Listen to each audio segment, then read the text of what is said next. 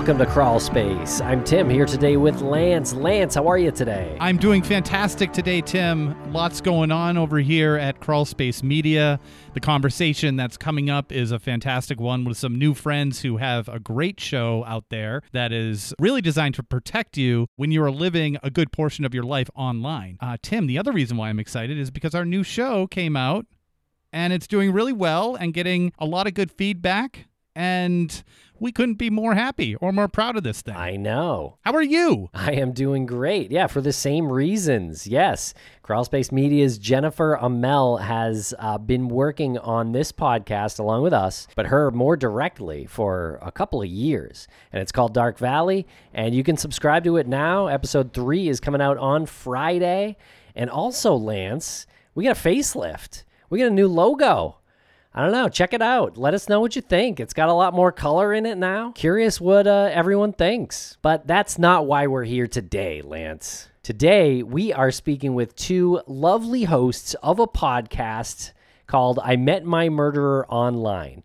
And we're speaking with actresses Jillian Lee Garner and Kourtney Bell to talk about this podcast and about the dangers of online dating and beyond. Yeah, this is a great conversation. I was really surprised when listening back on this just how much I didn't even realize my personal information was out there, not being prolific on dating sites or even active on dating sites whatsoever. But you do end up putting a lot of your information out there and you don't realize you're doing it. And not everyone's in danger, obviously, because their information's out there. But there are some things that would seem obvious if you take a step back and you think, I probably shouldn't put that there. And we get into these examples in the conversation, but we have some fun too. And you can subscribe to I Met My Murderer Online in the show notes. And you can also visit IMetMyMurdererOnline.com for more information. And let us know what you think of this episode and our new logo on social media. You can follow us at Crawlspace Podcast or Crawlspace Pod. But Tim, if people wanted to listen to this episode without the ads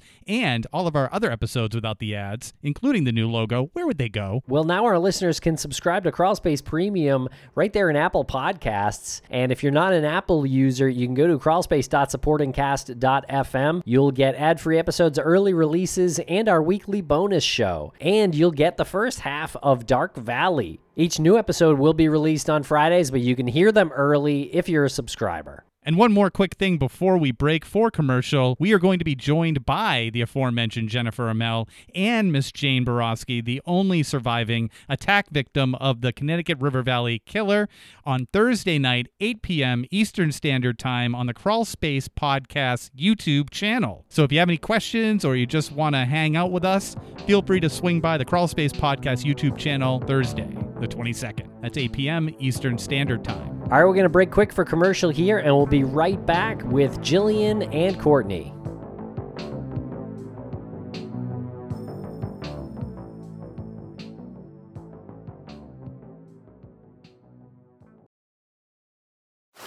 Now on Netflix, inspired by the unbelievable true story of a fake hitman, comes the new movie, Hitman, from Academy Award nominee Richard Linklater. At 96% certified fresh on Rotten Tomatoes, critics are calling Hitman a smart, sexy crime thriller with surprises at every turn. Starring Glenn Powell and Adria Arjona, Hitman. Now playing on Netflix and in select theaters. Rated R. This episode is brought to you by Shopify.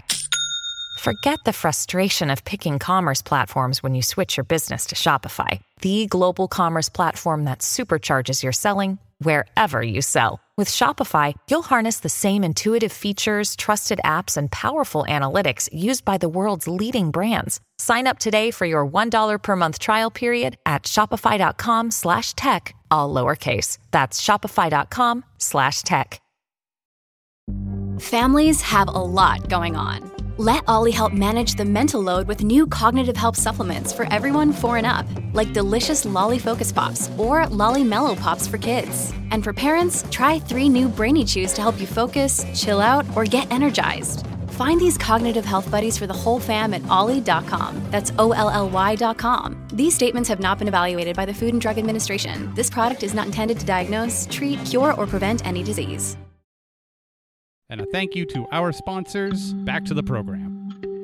Welcome to the podcast, Kourtney Bell and Jillian Lee Garner. How are you both doing today? We're great. How are you? Thank you guys for having us. So good. We're doing fantastic. This is a wonderful way to start off the week. I think there's a subconscious thing that Tim and I do. We try to book interviews that we know are going to go really well. Fellow content creators on, talking about really interesting stuff. Obviously, you're passionate about this, but can the two of you talk a little bit about your backgrounds and this partnership between the two of you? So Kourtney and I met at college. We both studied acting together at University of Michigan. Both moved out here to pursue acting. So I Met My Murder Online started as a TV show. It's a TV show for the CW. It's one of those 3 a.m. reenactment crime shows. And I was one of the actors in said show. And so when the producing team decided that they wanted to take a different approach for season 2 of the podcast, they asked if I was interested in being a host. And they were like, we'd love banter and we'd love to make it just more conversational rather than NPR. And I was like, if you want banter, if you want conversation, I know the girl, and it's Kourtney Bell, and she's fantastic and gorgeous and talented and all the above. And this is something that we literally talk about with our friends ad nauseum: internet safety, social media safety, text me when you're home from your Uber, like, are you going alone or are you going to go home with someone? Like, that is just constantly what we're speaking about. So it just seemed like such a perfect serendipitous fit of us two coming together. 100%. And Jillian and I have had, since we've met, a very paralleled experience, I would say, specifically with dating. I think that's the biggest thing that we've been able to connect about, of just like, oh God, I wish we had known, if somebody had told us not to do X, Y, and Z, or to look out for X, Y, and Z sign, we would be in a better place. And so I feel like we have this level of hyper vigilance that now, for us to be able to talk about in the way that we do when we're alone, but just to be able to talk about it openly with other people, being able to listen in, I hope is helpful. I mean, I don't know. We're still learning ourselves. And that's kind of the vibe, is we would like the podcast to feel as if it's kind of an extension of that conversation that we have with our friends. Yeah, tell us about the podcast. What does each episode entail? Each episode is about, unfortunately, somebody's murder after they had met somebody in different ways online, whether that be through Craigslist, Uber, a dating app, Facebook. It's a plethora of different online scenarios. I think a lot of times it can be assumed that it's just dating apps, and we're not trying to put anything down. The main point of the show is that the internet is so rampant right now, and obviously it only keeps growing, and we want to show it's so great that you can meet new people online and connect in that way, but the dangers of being able to meet people who you don't actually know and meet up with them so quickly or develop intimate relationships. So the way our show works is we focus on one of the murders, and we focus on their background, what led them, to the person that they met, a little bit of the background of the person that they met. Jillian and I essentially just tell the story, but we are intercut with different perspectives from our criminal psychologist, Judy Ho, and a criminal defense attorney, Sarah Azari, and Joe Garner, our investigative journalist. In addition, we also have the intercuts of Jillian and I, our own commentary of what we think about the situation. As of January of this year, 59.4% of the world's population, which is, I think, 4.7, a little bit more billion people, are all on social media, are all social media users. There aren't any other podcasts that are talking about murder cases which solely started from online interactions. And I think with literally more than half the world's population online, it's more important than ever to hear these stories. And especially because, like, true crime, I mean, Kourtney and I have been growing up where it's like NCIS, Law and Order, SVU, like all of these cases were just, our bedtime stories, basically.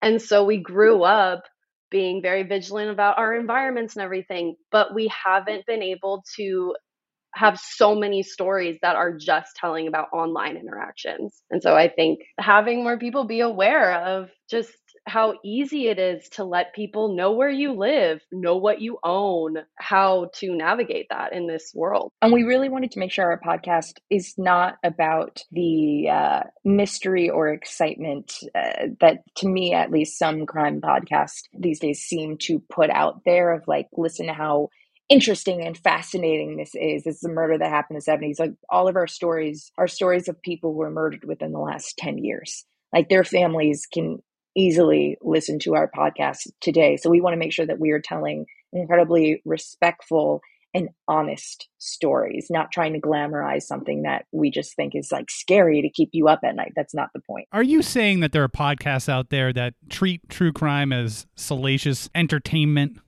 I don't want to put any other podcasts down. No, we love the whole true crime community. We love the whole true crime community. Yeah. But there are certain moments where it's like, okay, yeah, we're having a kiki and we're talking and it's all good, but someone died, and that victim, their family is probably going to listen to this. And it's finding that balance of, we're in podcasting, it's entertainment, we're in the entertainment industry, but being as respectful as possible. You know what you get for that? You get an applause.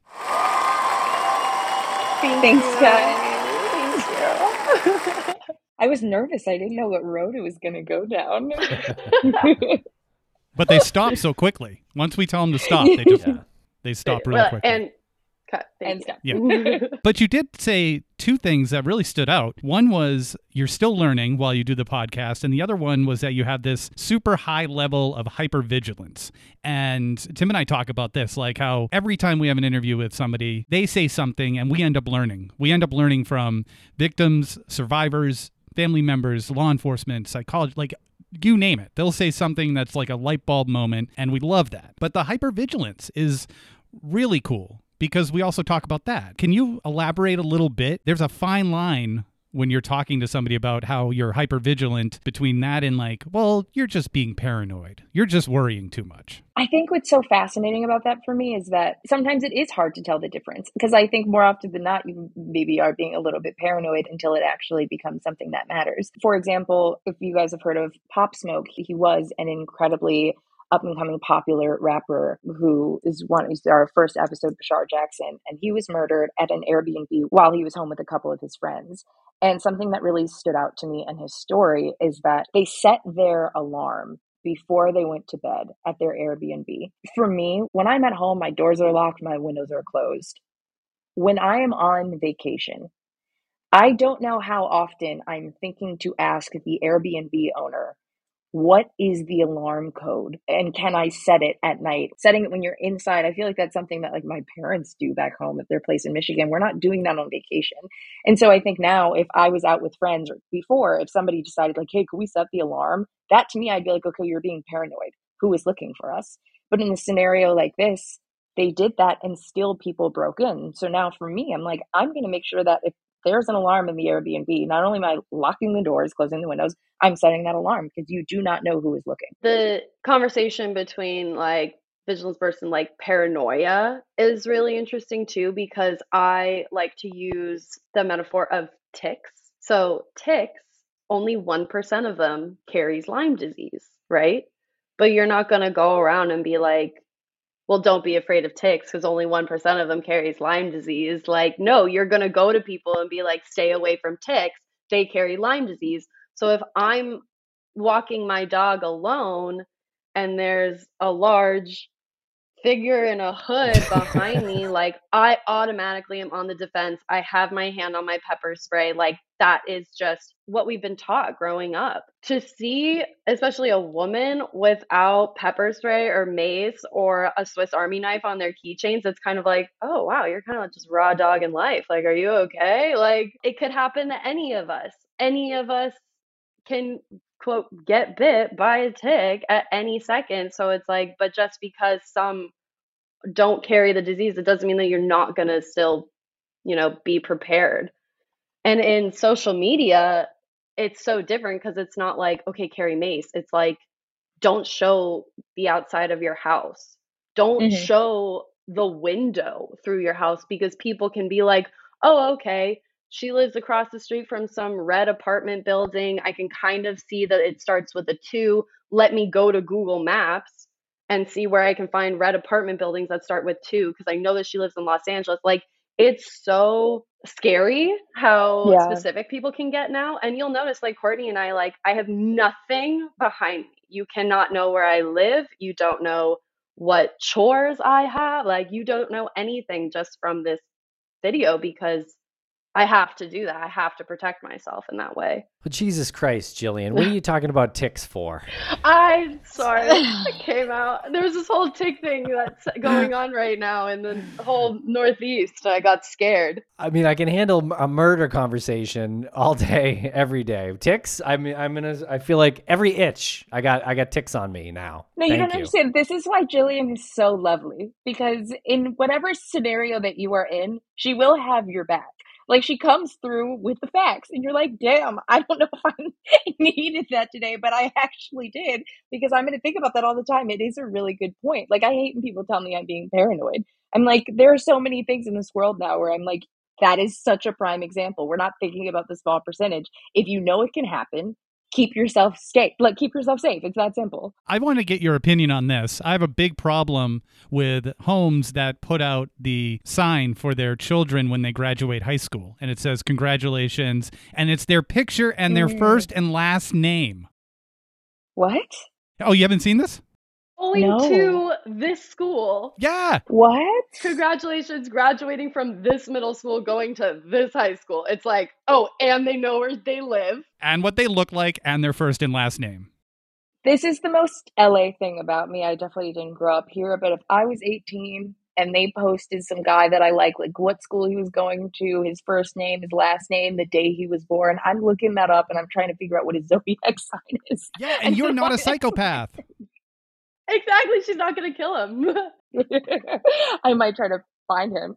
I mean, that's just a whole Pandora's box, because then you can get into what do you think about parents putting their children on TikTok and creating whole accounts just for their kids, knowing that there's pedophiles on social media. Like, having that full awareness and still creating full accounts for your like toddler, and I don't know. Everyone do you, live your life. It's your child. Would I personally do that? Nor. I think it's definitely a dangerous situation putting your kids out there. The good thing about posting pictures of a young kid is they grow up so fast and they change what they look like within like a year for the most part. So like there's some safety there, I think, if you're posting pictures of your kid. Maybe they're a picture from a couple months ago. And it's interesting because they're like, we're creating this account so that by the time they're 18, they have like 100,000 followers and they can make money off of it. And it's like, okay, yeah. Or like maybe have them invest in something. I think something that always has concerned me about TikTok is how quickly it blew up. I remember I made a video at the end of 2019 just because I was like, what are these little dancing things? And I wonder if TikTok would have blown up anywhere near as quickly had it not been for the pandemic. But I think what's really concerning now is for two people who went to theater school, it was literally not a thing. I mean, I guess for Jill it was right at the end, but for me it wasn't. Yeah, like not really, like it wasn't a concern. It was so weird. It was like, why are the musical theater kids doing this dance and posting them? That's weird. Because like we were seniors when it came out, or I was a senior when it came out. Yeah, and it was right at the end of senior year for you. And I was gone, so I wasn't thinking about it. And now I think what's kind of frustrating and scary for me is that if you're a student trying to get into theater school, it could be really beneficial to have videos of you underage online singing and dancing. So if they want to have something else to see you in performing, it's the same reason why people used to put their kids on YouTube. You know what I mean? Like my one audition that I did in theater school, if maybe they were like, she's so great, but there's this other person who looks really similar to her and she's also really great. Let's see what else they have online, what else we can pull to see like what else they can give. And maybe that gets you accepted. And so I think that's part of the problem with all of these social media apps is that as wonderful as they are, because they connect us and it does something like that. It could give you the gift of going to your dream school. Then you have to compromise sometimes like safety and comfortability of like, okay, I guess I will be posting these videos of my kids at 14 trying to build up their career. Don't you feel there's a comfort in not thinking about it? You know, we're all in the crime podcast space and you guys literally doing a show about online stalkers and murderers. Like you're thinking about it. We're thinking about it. Like most people post their kids, like they're definitely not thinking about it. They should listen to I Met My Murder online. At the end of the day, it is important to know and to, like you said, be vigilant and carry pepper spray or mace or just be safe online. I know Lance and I have had some adventures with some online personalities, you could say. We used to use the phrase a healthy paranoia is what we would call things when we would maybe be too paranoid or along those lines, but we'd always say it's better to be too paranoid than not paranoid enough. Yep, better be safe than sorry, 100%. I agree. Especially being, having a show. Someone could have a different opinion than you and be real pissed about it and try everything in their power to at least scare you, if not worse. Are you saying that there are people out there with aggressive opinions?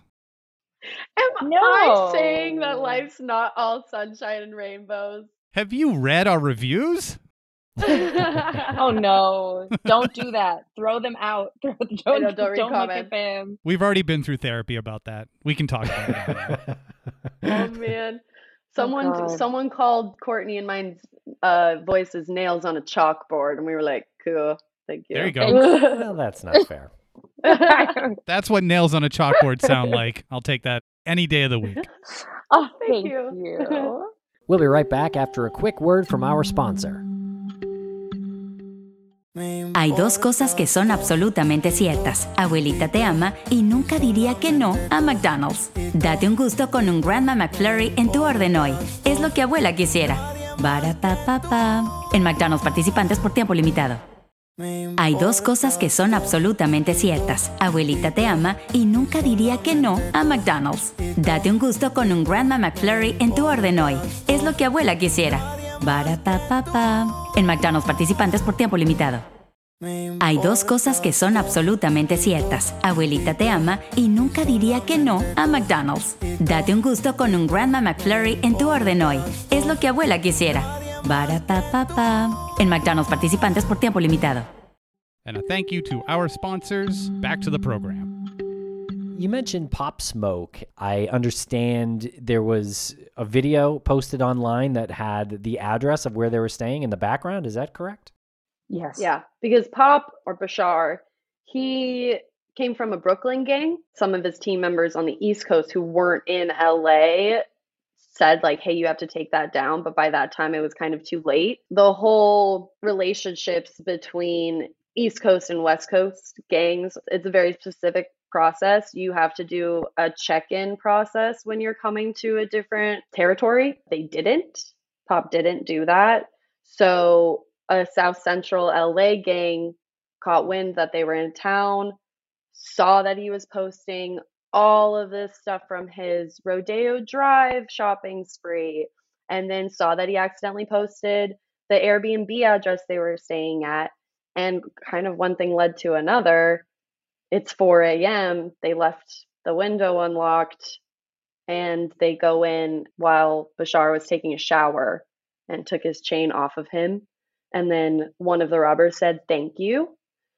And Bashar took that opportunity. He saw that as a sign of weakness and decided to fight back, which led him to getting shot 2 more times. What avenues do you go down for your own research that have so many different facets, like the gangs and that masculinity? Like he just saw a weakness there, so you have to fight. I'm not blaming at all, but just that pride overcame him. So I guess what I'm asking is like, what's your thought process as you're learning all of these things? I mean, thankfully we have our team of investigative journalists and Dr. Judy Ho, who's a forensic psychologist. So she does give her opinions on how she thinks that the murderers were probably finding their way to them. For me, the most tragic part about this entire experience is that he was 20 years old and his murderers, or the people who were a part of the murder, were all teenagers. Our show focuses, obviously, logline title, we focus on meeting your murderer online, and we really try to focus on how it happened, how they met, how they found him, exactly all of the things that Jillian said.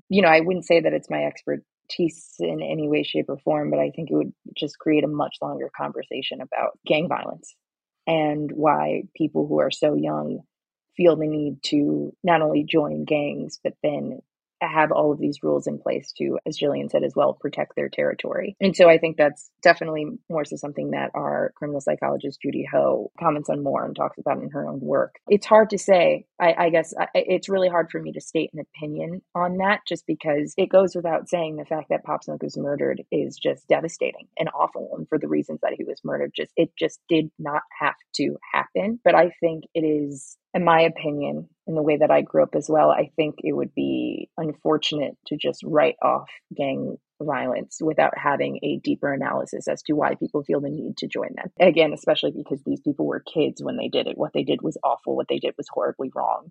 But I just, like, your brain is not developed until you're 25. That is, to me, that is the most heartbreaking thing about it. They were all just kids. It's terrible. And I think to answer your question, like, every episode is so specific and so different to how the victim came to, quote, meet their murderer. Mm-hmm. So it's not really like a specific A to C process for every single episode. It's very much like, okay, Pop was related to gang violence. Like, how did that play in? Okay, Janae, she was on OnlyFans, and so she had a, quote, fan. Like, okay, how did that play out? Her dad found her. Let's speak to her dad. Just seems like that. So we just really try to make sure that every victim's story is told specifically for them and not to just fit the format of the show. First, what you said, Kourtney, about they're in a gang, their brains aren't developed. Why are they doing this? So that just speaks to a whole bigger community problem. And Jillian, when you said that you wanted to tell the stories without fitting a formula of the show is awesome to hear, because you're not thinking about the show. You're thinking about the story. And you're not thinking like, well, this has to be cutting room floor material because it's not fitting the formula. Is stalking a part of every case that you've covered so far? It's weird to think about, because it almost seems like, in a weird way, the answer is almost yes. You know what? I can think of one case where it's not. It's kind of inherent, right? Because if you're looking somebody up on social media and that's how you're getting information about them before you meet up with them, I guess, do you describe that as stalking, like the modern day stalking? Sure. But there are certain cases where two people met each other just through Craigslist.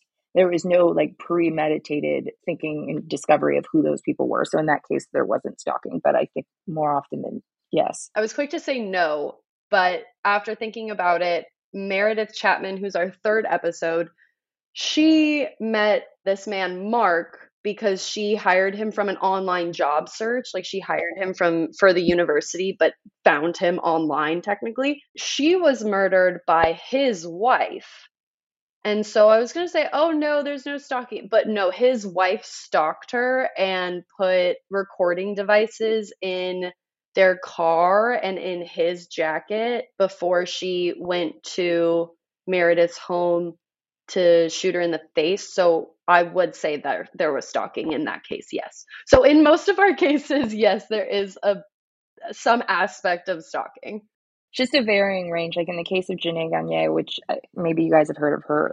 The stage name essentially is Mercedes Moore. She had an OnlyFans. So she would post on her OnlyFans account and do privates with her subscribers. And what would happen is sometimes people send you gifts, right, through OnlyFans. There's no way that they will actually ever fully be able to tell, is that they think Kevin Acordo must have gotten Janae's address when Janae posted it just to be able to send a gift. He was upset because he saw that on Janae Garner's Instagram, she had posted that she had a boyfriend. And so he just assumed, because of these private sessions that they were having together through the OnlyFans and what he was subscribing to and paying for, that she was his, which is just unthinkable, because it's a subscription account where obviously he is not her only subscriber. What they assume is that Kevin actually got her address and went to her home rather than actually sending a gift. That case is really sad and heartbreaking for so many reasons, because one, her dad found her. What's so interesting about our day and age and where we're living right now is that it can literally save someone's life if you notice that they're not posting on social media. She made her income through social media. Like, she had to post every day. She had to be active in order to let Instagram's algorithm naturally grow your page. You have to post every day. And so she would post to her story or to her timeline. And her sister noticed that she hadn't posted. So she called her dad and she was like, hey, Janae hasn't posted. And so her dad calls her, doesn't get an answer, decides to go to her house, sees her at the bottom of the staircase. She's cold. You lied to me. Yeah, you lied to me. You took money from, I was used, like all this stuff. So you could tell that he had like a full day of grieving and coming to terms with what he just done. So yeah, so not only did her father walk in on her, but also walked in on the murderer dying in front of him. Good God. I mean, Yes, that awful. Yeah, you have to figure out a way to tell that story without victim blaming, without saying because she was on OnlyFans, you know? Yeah, no. Oh, 100%. Mm-hmm. Yeah, that's not the case at all. No. This is not about the work she was doing. That's performance. This was about a sick individual who couldn't make that delineation between reality and the subscription service that he paid for his own purposes. And then that's sad too, because you can't, like, that's a whole other aspect of loneliness and this connection that we're literally paying for, but people are so lonely that they're so desperate for connection. And we live in, like, with the internet where it's so easy to connect, but it's also so easy to be manipulated. You know how far humans will go to feel loved. Yeah. And then how that rejection will also, you know, what that can do. It's a fascinating story. It's absolutely heartbreaking from all directions of it. Yes, especially because sex work is work. Absolutely.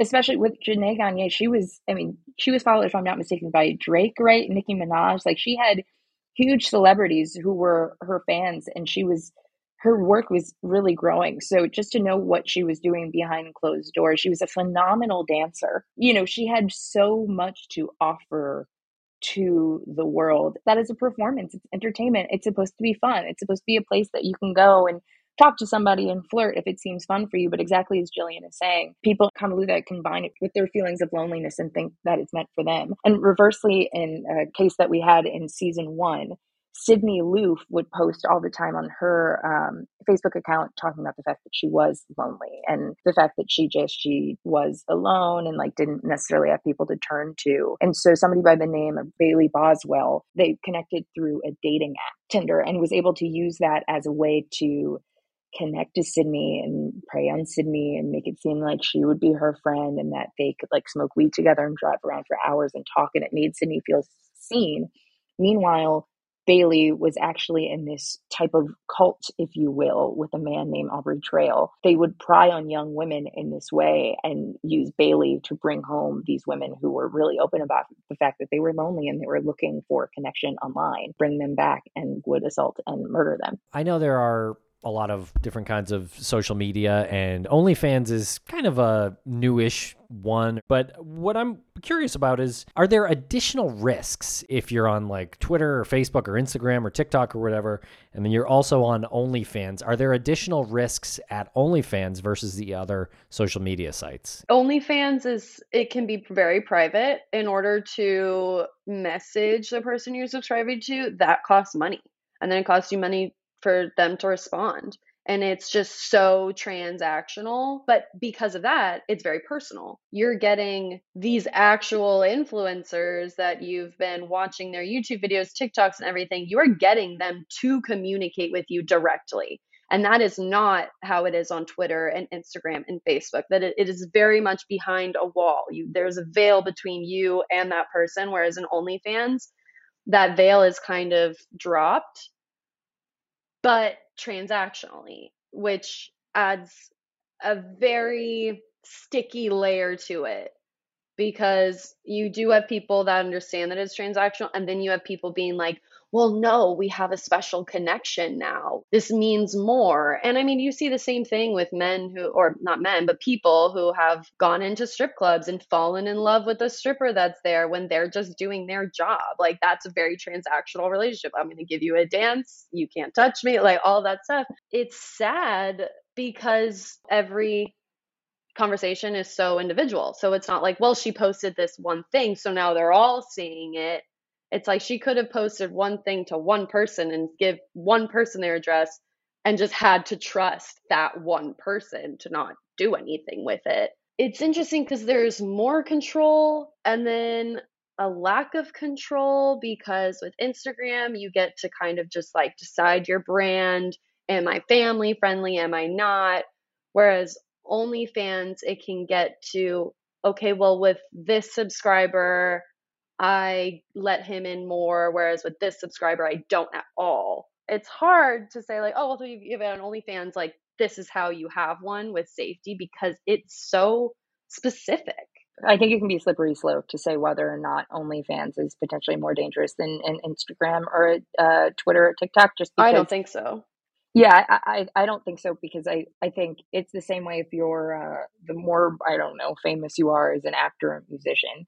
You can make the argument that, sure, that is more dangerous because you objectively have more followers and you have more people who are more interested in your personal life. But that doesn't necessarily mean anything that you're doing is more dangerous. That is totally dependent on the people who are at home thinking that your private life is their personal business. So I don't even think it's a matter of the app. I just think it's a matter of like, the more famous you are, the more likely you have people who are following you. And that is, that is only the fault of the people who take advantage of what type of relationship they think that they have. To all of the people who have OnlyFans accounts that aren't huge, that aren't like musicians already or YouTubers and everything, and they're just trying to get by, so they decided to make OnlyFans, you have to be safe.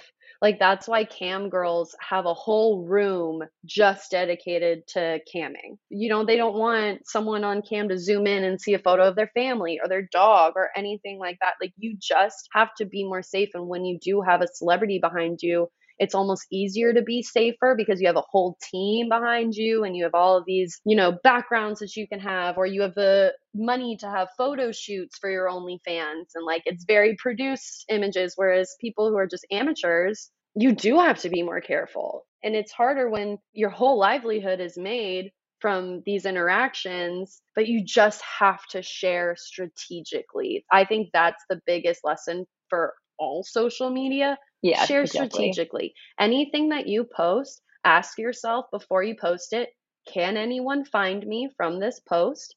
And is there any personal information that can put me in danger? If those two questions are clear, yeah, post it. Absolutely. If you're on vacation, post the week when you get back. If you have some kind of subscription-based service, don't use your address, use a P.O. box. Exactly as Jillian said, make sure you don't post photos outside of your apartment building or on your street where people can easily Google that. And don't post your routines. Like, that's a whole thing that influencers are doing now. They're like, get ready with me, or like, go on a day with me, or a week in the life. And they're like, every morning I go to Barry's boot camp in West Hollywood, and then I go to Erewhon, and then I go to the park. And it's like, you're giving them a play-by-play of your whole day. They know when you're not home or where you are. They know that you're not home. They know that your dog's not home because you always take her on a hike on 5 o'clock on Wednesday. Like, don't do that. Don't post your car that you drive. Don't post the outside of your apartment building when you're like, this is the outfit for the day. Like, just be strategic about it. What is it about that? Why do they feel the need to do this? Relatability. Yeah. The thing now, in order to get people to follow you, they have to feel like they relate to you. That whole idea of like, oh, let's follow this billionaire celebrity because she lives a life that I'll never have. Like, that's kind of dying out. People want to be able to achieve by go do the same thing as the people that they're following. And it's even interesting because nowadays, like, people aren't following influencers that are just influencers. Like, that's kind of dying out. They're like, oh, they're an influencer, but they work in marketing. They're an influencer, but they're a doctor or a therapist. Like, that's kind of what people want because they want to see it as an achievable act. Like, oh, I can also be making all this money and still have my job and not have to be an Instagram person with like a face full of filler. Like, this is also achievable for me. And so celebrities, because they're becoming more out of touch, kind of have to also do that. Kind of have to be like, okay, I'll give you like a closet tour because I know that you guys want to see that. So like, now you kind of have to give your audience a little more into your life in order for them to follow you. But that's just such it's a hard rope to balance. We'll be right back after a quick word from our sponsor. Hay dos cosas que son absolutamente ciertas. Abuelita te ama y nunca diría que no a McDonald's. Date un gusto con un Grandma McFlurry en tu orden hoy. Es lo que abuela quisiera. Barapapapa. En McDonald's participantes por tiempo limitado. Hay dos cosas que son absolutamente ciertas. Abuelita te ama y nunca diría que no a McDonald's. Date un gusto con un Grandma McFlurry en tu orden hoy. Es lo que abuela quisiera. Barapapapa. En McDonald's participantes por tiempo limitado.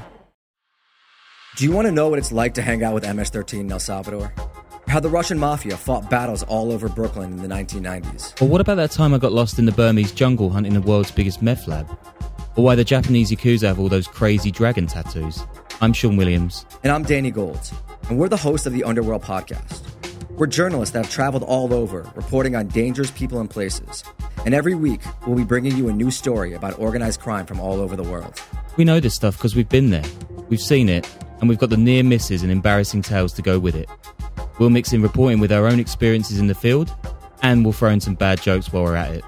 The Underworld podcast explores the criminal underworlds that affect all of our lives, whether we know it or not. Available wherever you get your podcasts. And a thank you to our sponsors. Back to the program. What about for you two personally, if you don't mind sharing? Do you have an online horror story? Do I have an online horror story? God, you go. I'm trying to think. Do I have an online horror story? I mean, I had someone find my IMDb page, which I don't post to. You're not active on it. People post like, "Oh, she did this, so here's an added credit." So it's not something that I'm actively on. And I got an email from a man offering me $4,000 to $5,000 a month to be a sugar baby, and sent me probably a 9-page email on his past and why he thinks that it would be a good idea. It's just crazy. Constant requests on Instagram, constant creepy things. I can tell you my first Uber ride that I took a screenshot and sent to my friends and was like, if I'm not there in 10 minutes, this is the man that killed me. I was 18. I was at school. I was Ubering to my friend's house. I was outside of my dorm, and this Uber pulls up, and it's a big pickup truck. And I go to the back door to open it, and it's locked. And so then I go up to the guy at the front, and I'm like, hey, it's locked. And then he looks at me, and he just pats the passenger seat. Oh, God. And I was like, and I had to like get up there and sit next to him for this Uber ride. And I like sent a screenshot to my friends. I was like, I might die. Just letting you know, I might get kidnapped right now, and today might be the day. And so stuff like that happens now all the time. Now that's like second nature. It's like if I get in an Uber, he says one weird thing or there's a weird shift, I'm sending a screenshot of it to my friends who I'm supposed to be meeting. I don't know if I have any personal scary stories that I can think of right now, but I do know I had a friend who called me absolutely terrified because they went to meet up with somebody really late at night at like 1 a.m. that they met on Tinder. And when they arrived to the location, like had the specific address that they were supposed to go to, they had the person messaging them on Tinder saying, I can see you. This is what you're wearing. This is what you're doing. They took a photo of them from behind, like across the street. And he was like, I am going to die. I am going to die. And he was able to call another Uber. And for whatever reason, that person, I have no idea, just wanted to scare him. I don't know why, but thank God nothing else happened. But that was one of the scariest situations that I've been of, just having to sit on that phone call as my friend is just receiving pictures of them on the other side of the road. That's terrifying. Yeah. It was awful. We had a conversation recently, and I think the subject of hitchhiking came up, and everyone says now, you know, oh, we don't hitchhike anymore. Like, it's too dangerous. Like, no one hitchhikes anymore. And like, what are you talking? You get into cars with strangers all the time now. Oh my God, that's so true. Wait, you just shook my life. My great-grandfather was literally killed by a hitchhiker, and now I'm like, oh my God. I'm doing the same thing. Wait, was your great-grandfather hitchhiking, or did he pick up a hitchhiker? He used to be the person I had to like give the films to different theaters, so he would like have to drive cross country, and he was on his last trip. He was going to go from Texas to California to stop and be with like my grandfather. And he decided to pick up a couple hitchhikers. They were like, what do you do? And he was like, oh, I'm in the film. I I give them to different movie theaters, and then I ship them across the country basically. And they were like, "Oh, bet," and killed them. Oh my God. So, yeah, yeah. And now I'm like, oh my God, I can't believe I get into Uber rides and I don't even think about that. Oh my God. Yeah, not in the slightest. Wow. I have gotten into an Uber where I had somebody else who was in the passenger seat with them. That's It was this awful. It was a woman and her boyfriend was in the passenger seat, and I definitely don't think that would happen anymore. That was probably in like 2015 Yeah, when it that's was illegal still. now.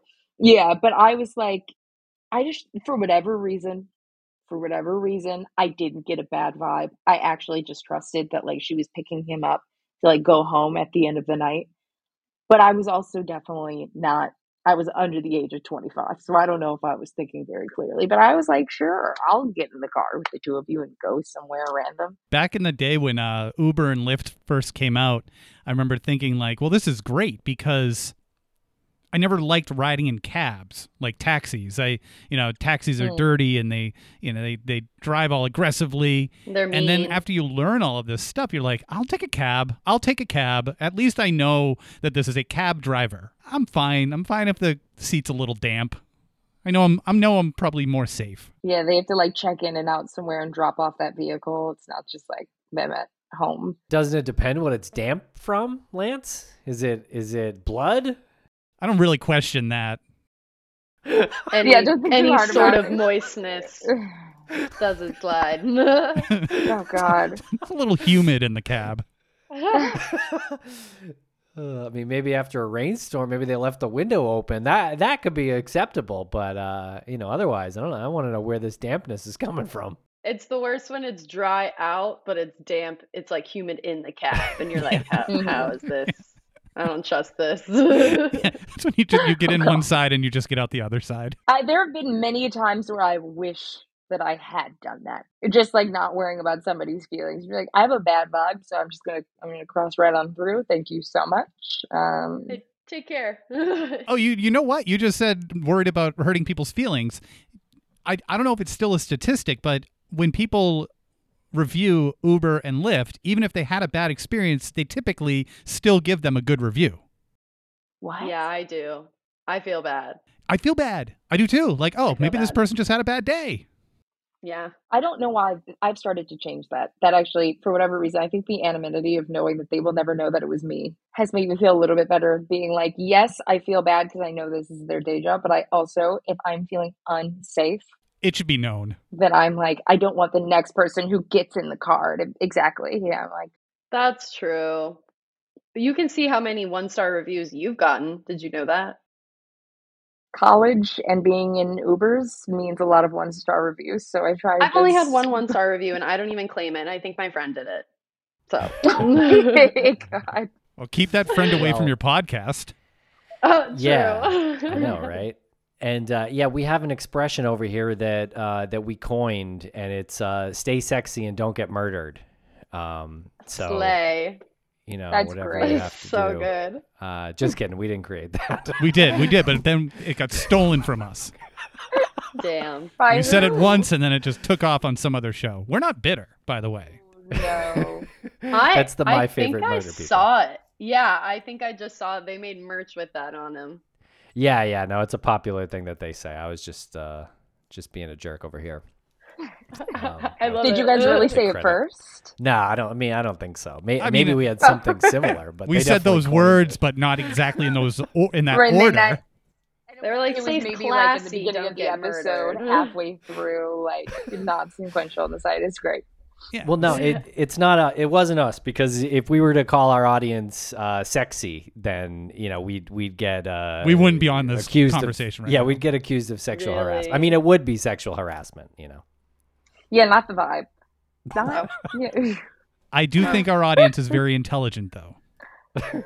I Stay think your intelligent. audience is also intelligent. Yeah. Stay intelligent and don't get murdered. That's our real tagline. Yeah. I'm so blown away that 40-something minutes into this, we had like a bombshell. We had a crawl space exclusive with your great-grandfather. I'm very sorry to hear about that, but I was also very surprised that Kourtney had never heard about it. It's not something it's not my 2 truths and a lie. It's not my fun fact. I don't really bring it up often, but glad it came out today.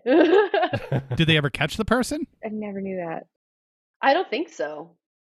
Oh, God. Yeah, I don't think so. I have so many questions I want to ask, but I think I shouldn't. It's like this spooky family story that just like we kind of heard, and then we were like, oh, well, c'est la vie. Okay. Well, Kourtney and Jillian, this has been a great conversation, really informative, really great for our audience to hear this information about trying to be safer online and about your show. I Met My Murderer Online. Thanks for having us, guys. Thank you for having us. I just want to say one more quick thing about the show. You have people that you have referred to as your team. Can you give another shout out to the people who help you out? Because, again, this isn't a show where the two of you are dishing over coffee about true crime. Give a shout out to the people on your team who you learn from, who try to educate the listeners as well. Yeah, absolutely. We got Joe Garner as our investigative journalist. We love Dr. Judy Ho. We love Scott Kalka, our EP. Sarah Zari, our criminal defense attorney. We have Eldridge Armstrong, a retired Secret Service agent. A wonderful team of people who support us and, were working on this before us and are really passionate about telling these stories. So I'm just very grateful that they brought us on board. Shout out Brian Hyland for connecting us. Great. Well, if you ever want to come back on, doors open. Love it. Awesome. Thanks, guys. This is so fun.